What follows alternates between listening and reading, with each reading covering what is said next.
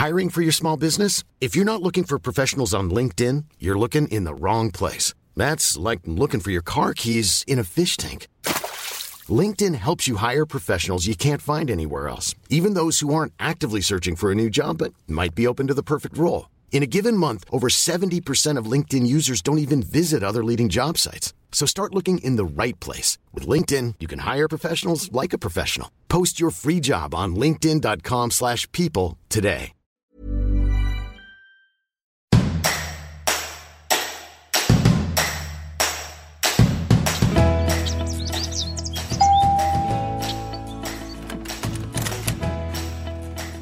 Good day, everyone, and I'd like to welcome you home to the House of Housing, isang Inquirer podcast powered by Puma Podcast.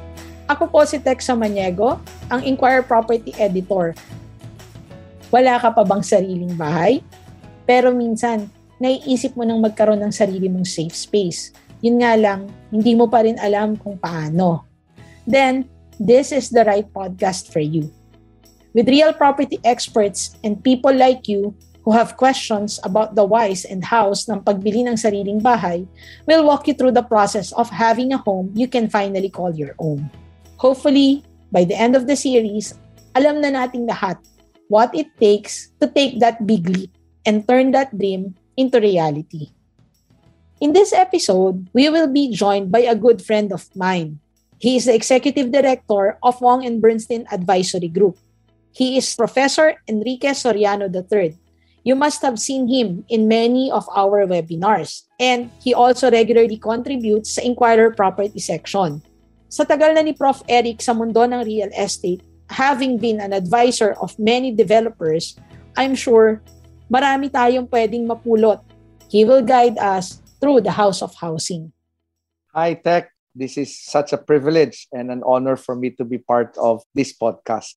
This episode will not be complete kung wala naman tayong isang millennial na nangangailangan nitong so-called safe space.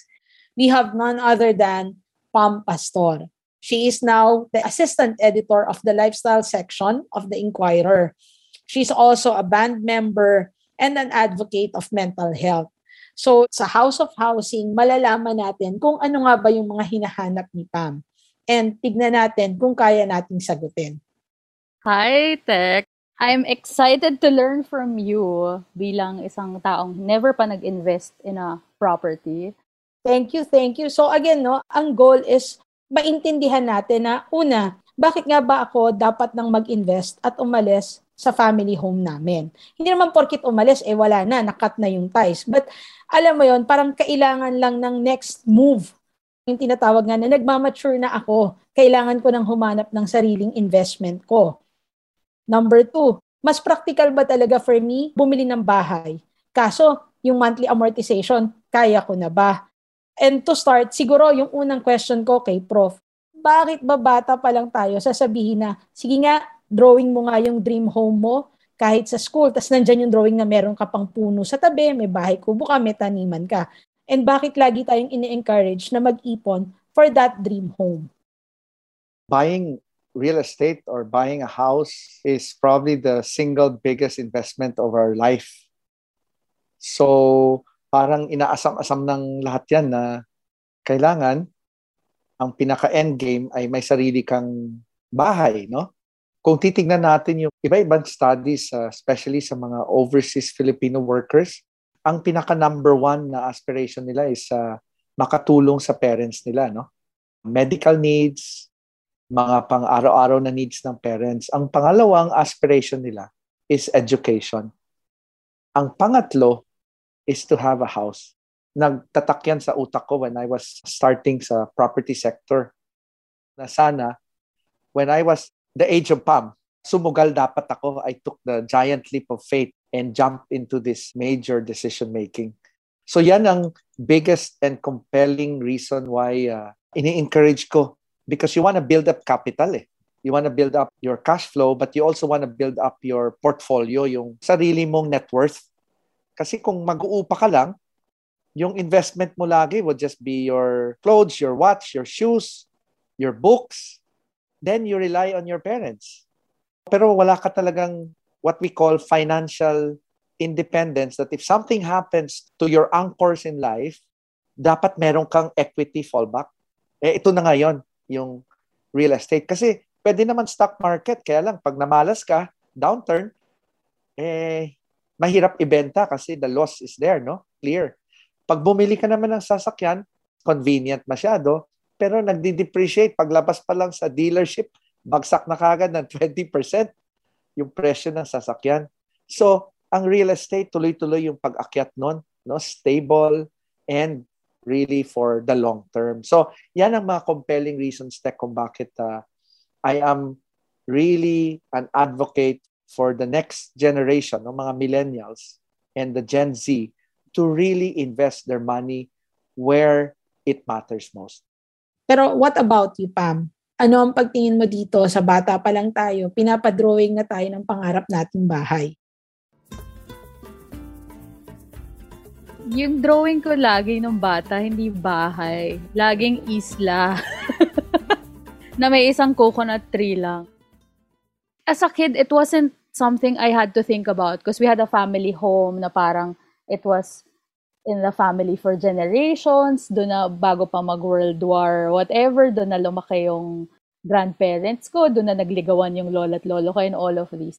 But we lost that house in my late 20s. So, yung anchor na sinasabi ni Prof, nawala. And then, in the Philippines, parang it's such a sign of success di ba? Parang, kunyari, may sikat na vlogger, may YouTuber. Parang ang mark na, uy, successful na talaga tong taong to kasi nakabili na siya ng bahay. Di ba laging big deal yun? Or yung mga spread ng bahay ng artista, di ba, na pinapakita, nakapagpatayo na siya finally. Parang napakalaking symbol of stability siya for us. Pero, ang nangyari sa akin during the pandemic, parang yun yung time na napapause talaga ako. Dahil, di ba before that, lagi tayong busy, lagi tayong nasa labas, nagtatrabaho. So for most of us, yung bahay, we would just see it as a place na tutulugan natin. I think yung pandemic was a wake-up call for me para makita yung halaga na meron ka sariling lugar, na lalo na now na nagtatrabaho at namumuhay tayo in the same place. Pero yun, now yung naiisip ko yung desire to get a place of my own, it's really more because of yung realization over the past year and a half na gaano ka-importante nga magkaroon ng sariling space. Pero syempre, as somebody na never pa nag-invest in it, parang yung whole idea of it is so daunting and I'm sure for a lot of millennials, yun din na parang ano yung proseso na to, yung mga words like amortization, nakakatakot for me, or lalo na as a person na hindi magaling sa numero, pag nakakita na ako ng mga percent interest and all these things, parang yung utak ko nagsha-shutdown na. Pero ang isa pang alarming kasi for a long time, 'di ba, for a few years, laging balita, yung millennials hindi bumibili ng bahay. Itong generation na to, hindi prioridad 'yan. They're not settling down, they're spending on experiences. So for a really long time, feeling ko, dami ko palang kakampi, dami kong kapareho, so I shouldn't be worried, parang ganyan. The past couple of years, 'di ba, before the pandemic pa, ang news na is millennials are the number one market when it comes to buying homes. So ako parang, what? Ba't naiwanan na ako? Sa circle ko, like with my friends, a lot of them have made multiple investments na have started their dream homes, have bought multiple condominiums and all of these things. And meanwhile, I have a ton of books and a ton of shoes and a ton of toys. Kasi for me, may rule of thumb na kailangan ready ka to spend this much every month. And then, it's a commitment di ba? It's not the kind of thing na you decide today and then change your mind about in 2 months. So, medyo takot ako dun sa whole concept of committing to paying for something for the next 5 years. Pero Prof, yun, ibig sabihin ba, mas madali for someone na nagre-rent to actually consider buying a house? Kasi yun, sanay ka na may monthly amortization ka And also, meron bang tamang panahon? Parang sa love, meron bang tamang panahon para sa pagbili ng bahay? As opposed to a rent, there's an opt-out Magre-rent ako, after 1 year, kung ayaw ko na, wala na. Tapos ng commitment, I'll just pack my things and then go home. So wala talagang real, honest-to-goodness na commitment dyan. Pero pag bumili ka kasi, it's a major plunge that, wow, pati yung credit worthiness ko might be questioned. Tapos may mga iba pa. Siyempre, may mga kaibigan sila na nagsabi, nako, akala namin pagbili ng kondo, okay na. Ang dami palang mga costs. Association dues, maintenance cost. Tapos number 2, nakabili nga ako ng kondo, mas malaki lang ng konti sa parking space pala to. So ang liit. Or number 3, anak ka ng tinapay, ang sama ng location ng nabili ko. Akala ko kasi okay, mura. Pero ang layo pala, nakakatakot din pumunta. Or, mahal palang interest rate nung pumasok ako. Bad timing. When the banks assume the loan, yung amortization or yung installment ko, ang taas pala ng rate. And then, meron pa, uncertainty of employment. Is this the right time? Kasi with jobs that are being lost, am I secured? Kasi anytime, baka hindi ko alam, I might get the pink slip. So yan ang mga nag-hold back sa mga millennials. But ang dami din advantages ngayon sa pandemic.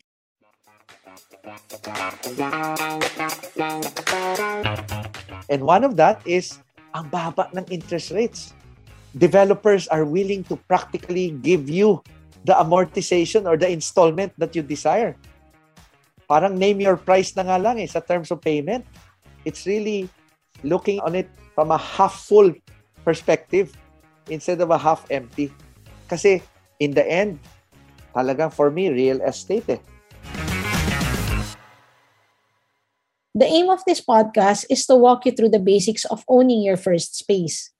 At may mga terms na pwedeng nakaka-overwhelm pampakinggan. Pero wag ma-intimidate kapag narinig ang mga ito.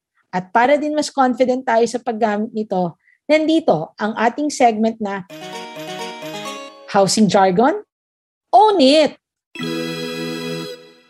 Sabi nga ni Prof. Eric kanina. But ang dami din advantages ngayon sa pandemic, and maybe that is something that can be also discussed. No? And one of that is ang baba ng interest rates. Developers are willing to practically give you the amortization or the installment that you desire. Amortization.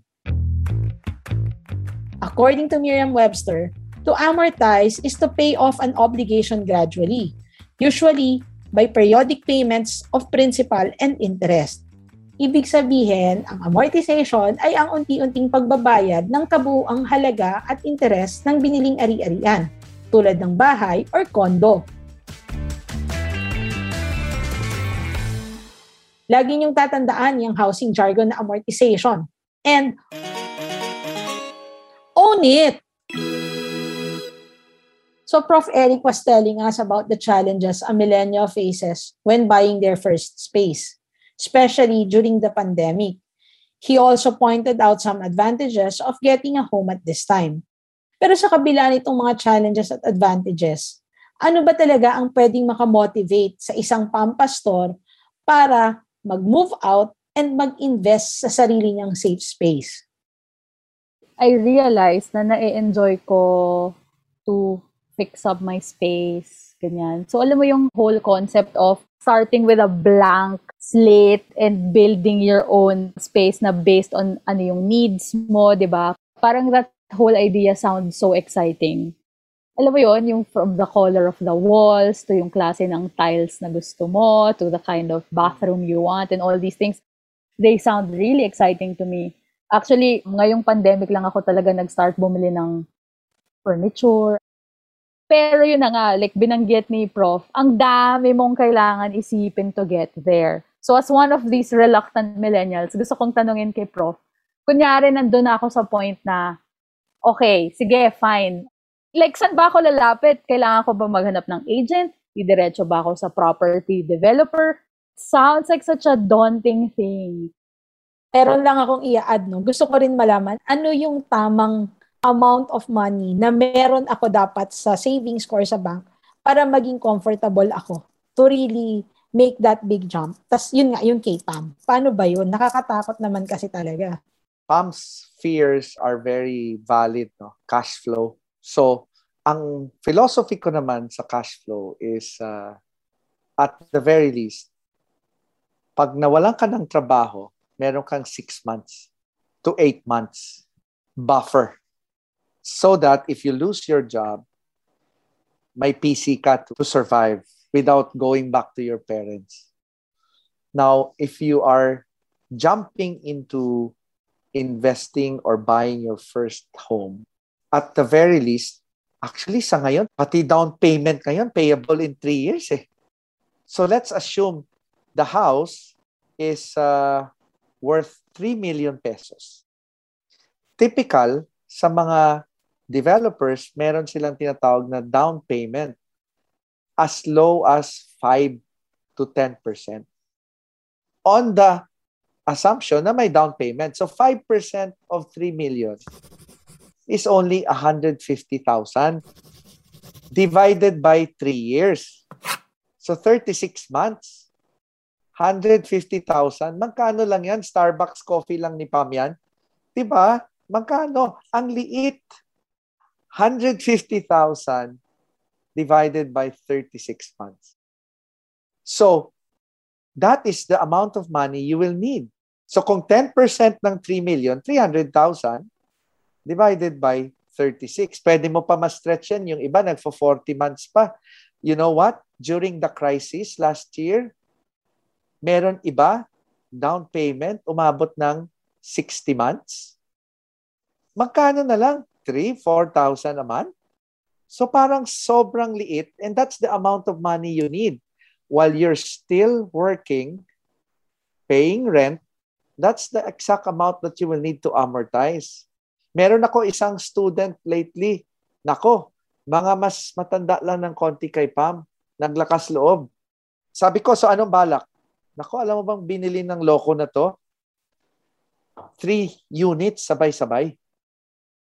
Tinanong ko, anong terms of payment? Reservation deposit is 15,000 pesos. Times 3, 45,000 for 3 units. Amortization, 5,000 per unit. 15,000 pesos a month. For the next 48 months. Yan na yung problemahin niya. Then, nag-compute kami. The amount of the unit is 4 something million. Mga kulang 13 point something pareho. 3 units. And, ang tulong ko na lang, kinausap ko yung developer, kaibigan, meron ba kayong mga price list na escalation? Gusto ko malaman magkano magiging value nito. So, the developer sent me itong price increases namin. Kumita na to sa student ko. 15,000 for the next 48 months. The appreciation will likely escalate for what? Annually, 12%. So by the time the building is completed, wala na, tubong lugaw. Sabi ko para sa anong 3 units na yan? Sa kanya, sa parents niya, and yung isa pa upahan. Grabe yung offerings talaga ng developers. I mean, I can say na now is really the best time. Kung may intent to buy, I mean, I highly encourage them to do it now.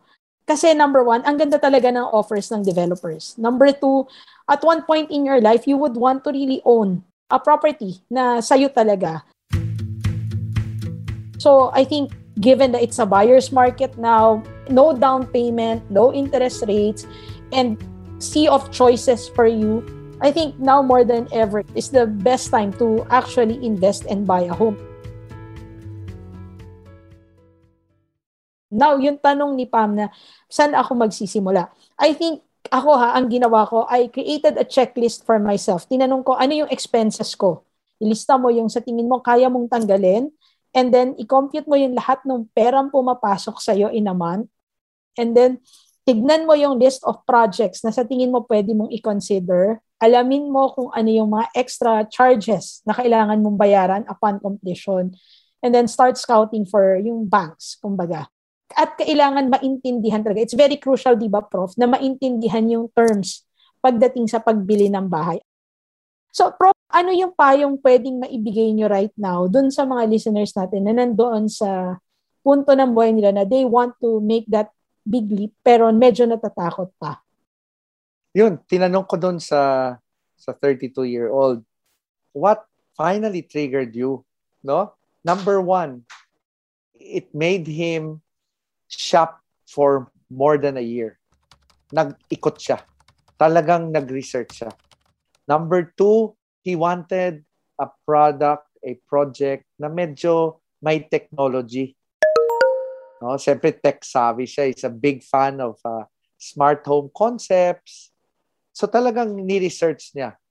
Tapos, very millennial to He also asked about the sustainability side. And number 4, he was always looking towards a digital home buying experience. And finally, pang-5, ano sa palagay mo? Credible ba to? Okay ba tong developer? Sabi ko, isipin mo yan, first reputation ng developer. And kung pwede sana, talagang major player para may recourse ka. And finally, he was happy when I told him, magpa-price escalation, kikita ka na kaagad. So these are the things that I would advise the millennials, to seriously look into this, study the market, the desire must be there, and when the opportunity comes, and wag sana patagalin, jump into it.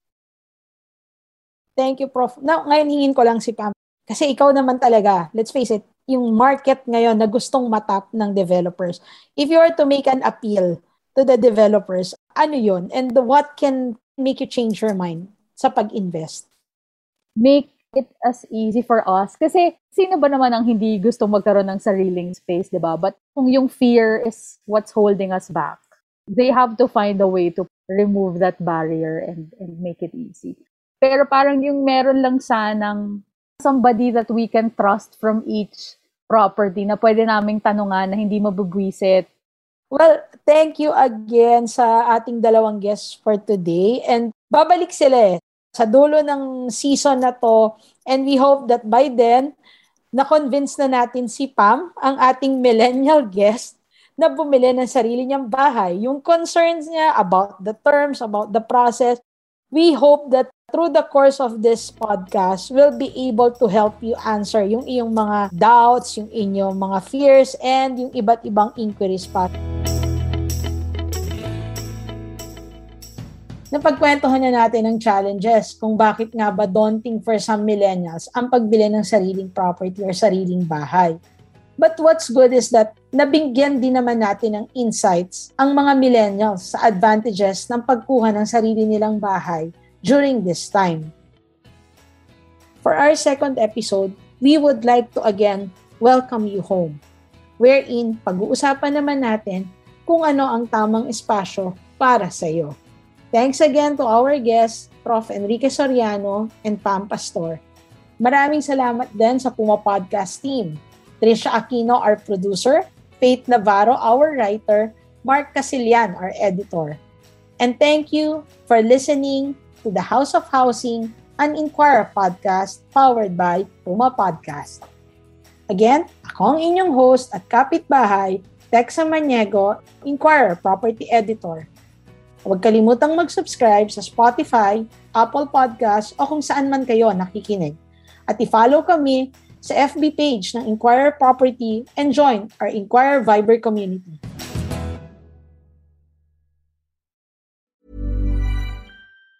Mom deserves the best, and there's no better place to shop for Mother's Day than Whole Foods Market. They're your destination for unbeatable savings, from premium gifts to show-stopping flowers and irresistible desserts. Start by saving 33% with Prime on all body care and candles. Then get a 15-stem bunch of tulips for just $9.99 each with Prime. Round out Mom's menu with festive rosé, irresistible berry chantilly cake, and more special treats. Come celebrate Mother's Day at Whole Foods Market.